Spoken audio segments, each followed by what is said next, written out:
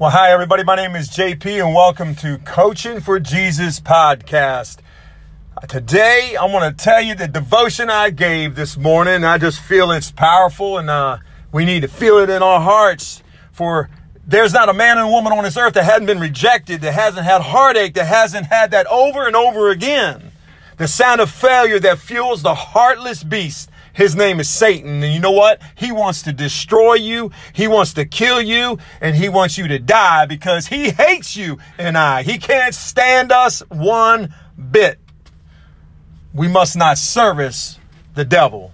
For the word of God is the greatest, most powerful growth agent that there is. That's what we need to be served on. Now put it in your tank and keep consuming. Keep consuming God's energy, because that is the way that we need to go, his way. So study and speak, I say. Scream and shout, sing and praise his glory, and proclaim it and endure it with resilience. That's right, with resilience, because God's present, he's with you all the time. He gives you that stamina to persevere no matter what. So persevere and be persistent in his word.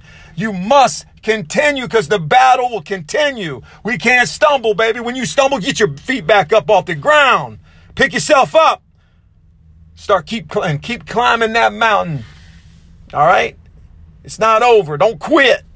For when you know you can reach for his book, pick it up all the time. Push yourself and let nothing stop you. For King Jesus is the one who lives in us. Therefore, let's put our trust, let's put our faith, let's put our hope in him, because we believe in him. That dust on his word that you got sitting there, it's time to sanitize that dust. Get it off that Bible and open it up. For we all need to be mindful and disinfect everything that there is. This so-called pandemic has taught us to have this daily habit. Now put it to work the right way, his way. The word, the Bible. My brothers and sisters, let's go. Let's do it. Let's continue to march forward to the kingdom of God. Don't allow the filth of the adversary to distract you one bit. Stay diligent and mindful, not forgetful, for trust in his word.